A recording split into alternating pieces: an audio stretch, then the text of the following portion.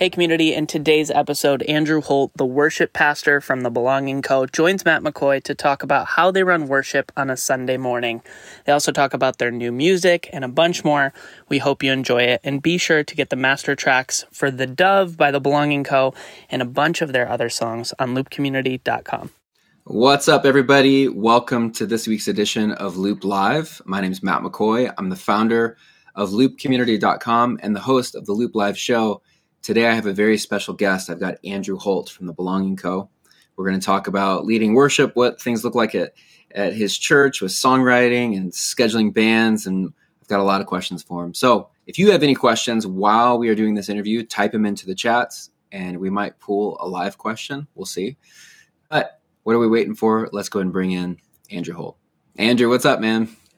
What's up, brother? How are you? Hey, you joining us are you in Nashville right now? I'm in Nashville at my house. Awesome. My family's not here, so there's no screaming kids, so we're gonna be all right. I know how that goes. Yep, I've got some ones at home too, and sometimes it can be a little distracting. But tell everybody just So when did you get started leading worship, and how did you get connected then with the Belonging Co? Like, how did that journey happen? Yeah, I've been leading worship since I could possibly lead worship since I was a teenager. Started leading worship in my youth group in the church I grew up at when I was like 13, 14 years old. Funnily enough, came on staff at my church when I was 15, which is crazy to even say. They're paying me like $200 a month to like lead worship for the youth group and organize things for the youth band. And so I've just been a church kid my whole life. My dad's a pastor, and so I grew up in the church and have always loved the church. But it was right around that time where it really felt like it sunk in that I was going to be a worship leader in the local church. That's what I was called to do and what God wanted me to do. Fast forward, I went to college here in Nashville. I grew up in Nashville, actually. And if you've ever been to Nashville, you realize it's kind of rare. Like, not many people in Nashville are actually from Nashville, especially in the worship music community. And so I went to college at a place called Trevecca here in Nashville. And that was 2014, my junior year. I transferred there. And like that year kind of leading up to that, we had some friends going to this thing in someone's basement they were calling the Belonging Co. And you know when you have those like Instagram friends where it's like you kind of know them and you DM each other, but you never actually met in person. Especially then, that was like Instagram was such a big thing at that time. And we saw these people going to this thing in someone's house, and we were so drawn to it in this weird way. Like, we really wanted to go, but I was like, there's no way I'm going to someone's random basement with people that I don't really know. And now looking back, I wish I would have gone, but we waited until they kind of launched the church and left their basement. Now that it's our pastors, Henry and Alex Seeley, that was in their basement. And they left their house in 2014, early 2014. And like 3 weeks after that, I think my wife and I, who were just dating at the time, went on a Tuesday night. At the time, it was just me on Tuesday nights. They started in their basement on Tuesdays because they really saw a need in our community of touring musicians, touring artists who were on the road on the weekends and didn't have church homes. They're playing in everyone else's churches and leading worship in other places. Yeah. But because they were gone on Sundays so often, they weren't really planted anywhere. And so they really started meeting in their house just to meet that need as a Bible study. And God started moving. And so when they started the church and left their house, they kept it on Tuesday nights for that reason. And so it was kind of the perfect thing for me because I was actually still on staff at the church I grew up at. And there was this thing on Tuesday nights that I could come to. And so we just came one Tuesday night, and I had just a crazy encounter with God that night. And I don't know I'm sure there are people listening to this podcast this interview that find themselves in this place. But being that I'd grown up leading worship in the church, been on staff since I was 15, it really had gotten to this point for me where church had just become what I did for God. It had become a routine, and in a lot of ways it become kind of dry. And I kind of lost the wonder and the reason why I was doing what I was doing. And so I found myself in this place on a Tuesday night where no one needed me to lead worship. No one needed me on a platform to do anything. And God just began to minister to me in a really unique way and kind of remind me of who I was as a son, not as a worship leader, but as a son first and foremost. And so we started coming every Tuesday night, just attending, and we would sit in the back row and like, I remember so many weeks just crying my eyes out, and God just began to like really heal and mend some things in my own life and heart that needed to be healed. Very long story short, the season at my church ended, and I felt like God said to me, "You're supposed to be at the Belonging Co." And I had met Pastor Henry a couple times. I had never served there, obviously. And so I asked Henry to go to coffee one day, and I'm sitting at coffee and I'm like, "Hey bro, like I've been attending at that point, almost a year. I'd been coming on Tuesday nights." And I was like, "I'm a church kid. And if I'm going to plant in a house, like I'd love to serve, and let me like set up chairs, run cables, clean the bathroom, whatever. Like, I just want to be a part." And Henry told me that day at coffee, he said, "Ever since I've met you, I knew you were supposed to be a part of what God's doing here." And that night at his house, he was having a team night for the worship team. He's like, "Come to my house tonight." So I got involved serving on team. At that time, I was like playing acoustic or electric and singing BGVs on the team. Pastor Henry was actually leading worship almost every week at that point on Tuesday nights. His wife, Alex, was preaching most Tuesdays. And so I just started serving, and I describe it like the feeling, when you were like, if you got involved like I did as a kid in worship ministry in your youth group, that feeling where like every Wednesday night or whenever you met as a youth group, you were just so excited to go and worship with your friends and lead your friends in worship. Yeah. I found myself in a season like that again, where every Tuesday I was just like looking forward to being at church and serving. I got a job at a coffee shop 40 hours a week, and that was my life for a season where it was like I was just rediscovering what it meant to pursue the presence of God from a pure place. Yeah. And I kind of started realizing pretty fast that Henry was doing way too much. He was a senior pastor of a church. He was also rostering planning center. He was organizing set lists. He was building a worship team and trying to run a church. And so I just said one day, like, "Hey, bro, I've been doing this a long time. Like, I can definitely help you out. Like, let me help you." I started going over to his house a couple times a week and just helping him with rostering and set list and anything else he needed, building road cases. We were a mobile church. So, and I had like a Honda Element at the time, if you know what that is. It's like a box. And so it was perfect for fitting road cases in. So my car was just full of road cases. And I just honestly started helping him, come alongside of him. That was kind of 2015. And then early 2016, I came on staff as the worship pastor. And at that time, it was me, Pastor Henry, Pastor Alex, and they had like an assistant on staff who was helping them with everything, finances. So just the four of us in their house, that was our offices in 2016, and have had the honor to serve in that role since then. The church has grown a lot. The staff has grown a lot, but it just still feels like we're the same. We're doing the same thing, and that's building the kingdom of God in Nashville and providing a place for people to encounter him, just like I encountered him in 2014, and it changed my life forever. And now I get to be a part of it, and it's the literal biggest honor of my life. So that's a bit of the story. I've got a few questions from that. That's a really cool story. And I totally relate to you in so many ways. When you said that about the feeling of the Wednesday night youth group. Yeah.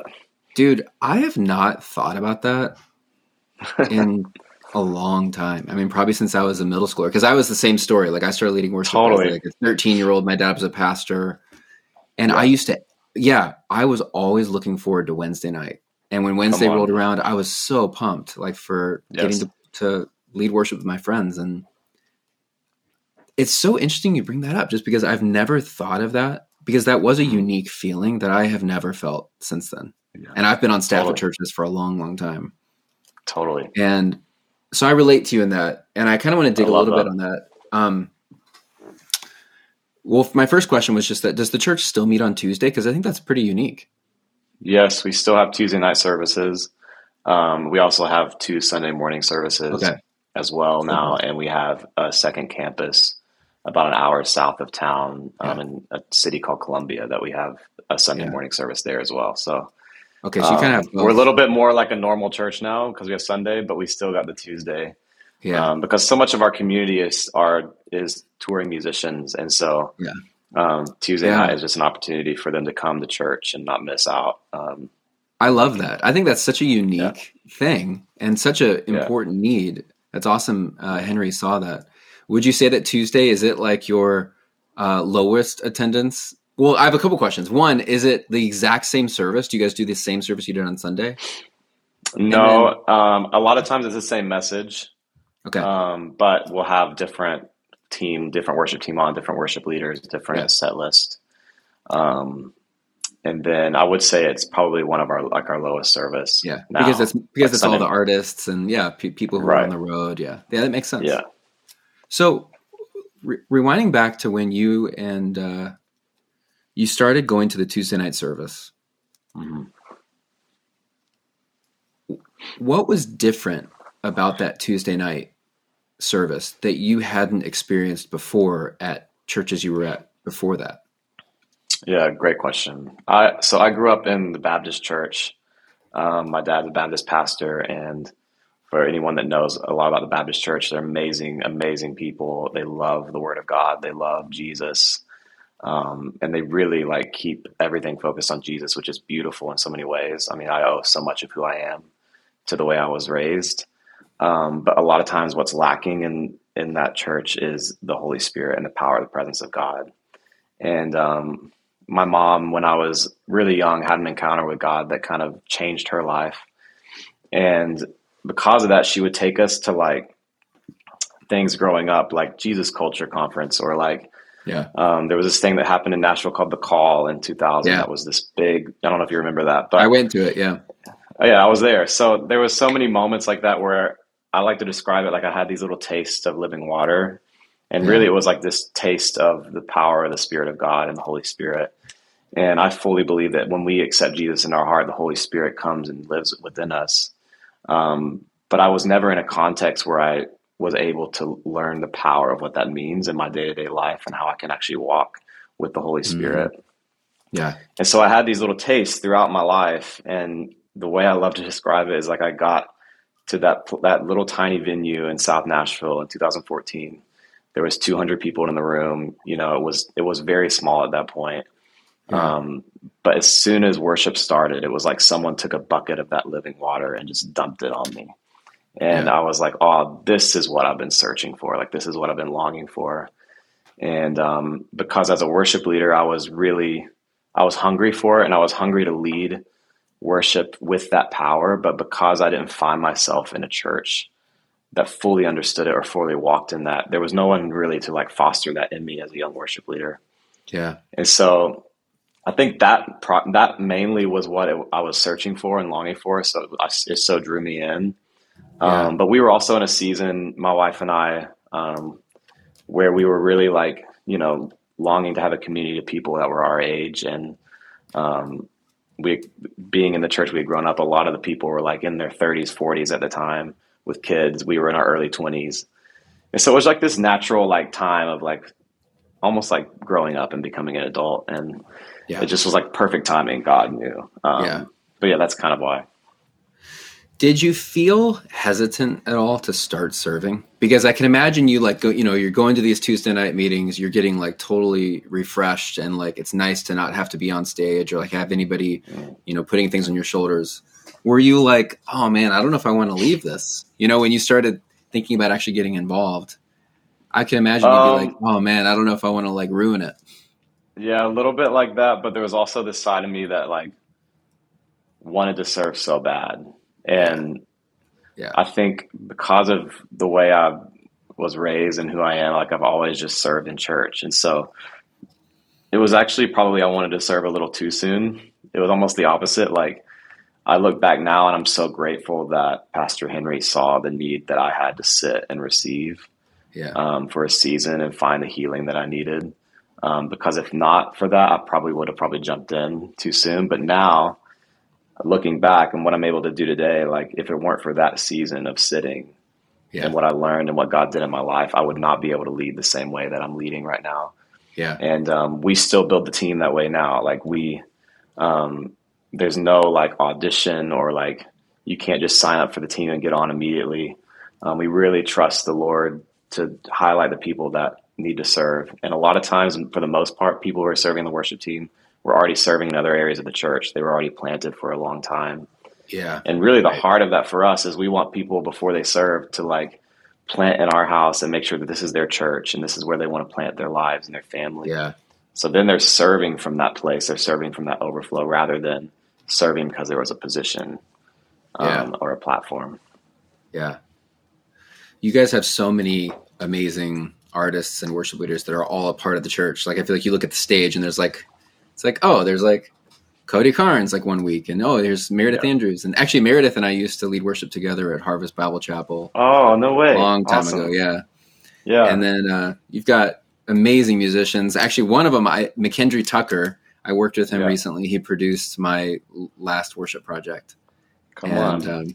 But you guys have so many amazing, talented musicians. How do you guys even plan for a Sunday morning? Do you schedule it like any other worship team or any other church does, or does it look a little different? The same as any other worship team. Everyone still puts in their block out dates and planning center. Outside of myself, and there's 3 other people like now on our worship department staff. Everyone else is volunteer. So the band, the worship leaders, anyone who's on the platform that's not on staff, like the 3 or 4 of us that are on staff, it's fully volunteer based. And what I love about our team is that there is no sense of, even though a lot of the people that you may see have platforms and ministries outside of the belonging, we really have a culture, and we're passionate about keeping it a culture of when you come to serve at church, you leave that at the door and you just come to serve your church today. And everyone on the platform, a lot because of the way I just described that we build the team, you know, before they were ever serving or leading worship on our team, they were in our church and they had a encounter with God that changed their life. And that's why they're there. It wasn't because we called Cody and we're like, hey, bro, we need you to lead worship. It was actually because Cody came in those early days in their basement and like they found living water that he needed, and like encounter with God that he desperately needed. And because of that, now he's serving. He wants to provide that for other people. Yeah. And so I think that is something that's I feel is unique in the sense that, you know, all these people, they're really just serving their house and their church. And but it's also not unique because it's the same as anyone else. Like anyone listening to this right now that, you know, you're serving your church week in and week out, they're the same. This is just their house and this is the way they serve. So it seems like it could potentially be a planning center nightmare of like people last minute having to, hey, I got called to do this conference or something on Sunday. For sure. You know, people declining like last minute. For sure. And we've got a big roster of people. But a lot of times it doesn't feel that big because of exactly that. I mean, it's not even just the artists that are on worship team. It's all the music. A lot of the musicians are touring musicians as well. And so, and if they're going on the weekend, right. Yeah, exactly. So, it's a little bit crazy for sure. It's not, I think about that a lot, actually. Like the church I grew up at, it was very like the same 5 dudes are playing in the band every Sunday morning, you know, and maybe they switched out once or twice a year when they went on vacation. But that is definitely unique about our house for sure. Yeah. Do you guys run tracks at all for your worship service? Yep, we do. We have a music director on staff. His name's Evan Fernald. Cool. And when he came on staff in 2020, well, actually before that in 2019, he kind of helped me. Yeah. Before that, I was running all this Ableton. Yeah. Well, actually in the beginning, it was like every keys player had to have their own setup. So like early days of belonging, everyone had their own setup and they'd bring it. And then it was like this nightmare of who has updated tracks. Yeah. Who's running the tracks this week. And that was also when we started writing music for our own church. And so, you know, one guy might have like the demo stems, but then one guy has the album stems. Yeah. It's all so then we got a uniform like tracks rig that was got like a guy helped me build. But then I was still in charge of it, and I don't claim to be an Ableton guru by any means. But you do use tracks every week. Every week, and now like that's Evan, cool. The guy I was talking about, has it dialed, and we actually, for the most part, have a dedicated tracks person who's side stage now. Oh, cool. And they run it as just like they're a member of the team, and we're really passionate about making tracks, like using tracks as an instrument. So they'll play them. They'll like follow wherever we're going. Everything's loopable. Everything's can be changed in the moment. Yeah.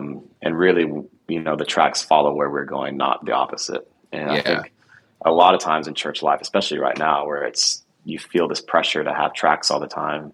Yeah. It's easy to like, well, we're just going to play it like the map of the song because that's all we have, which is okay. But I think there's power. I know there's power in flowing with what God's doing in the room. And we're so that kind of people as worship leaders. Right. So we've really built it in a way that it's able to flow with wherever we're going in the moment. Yeah.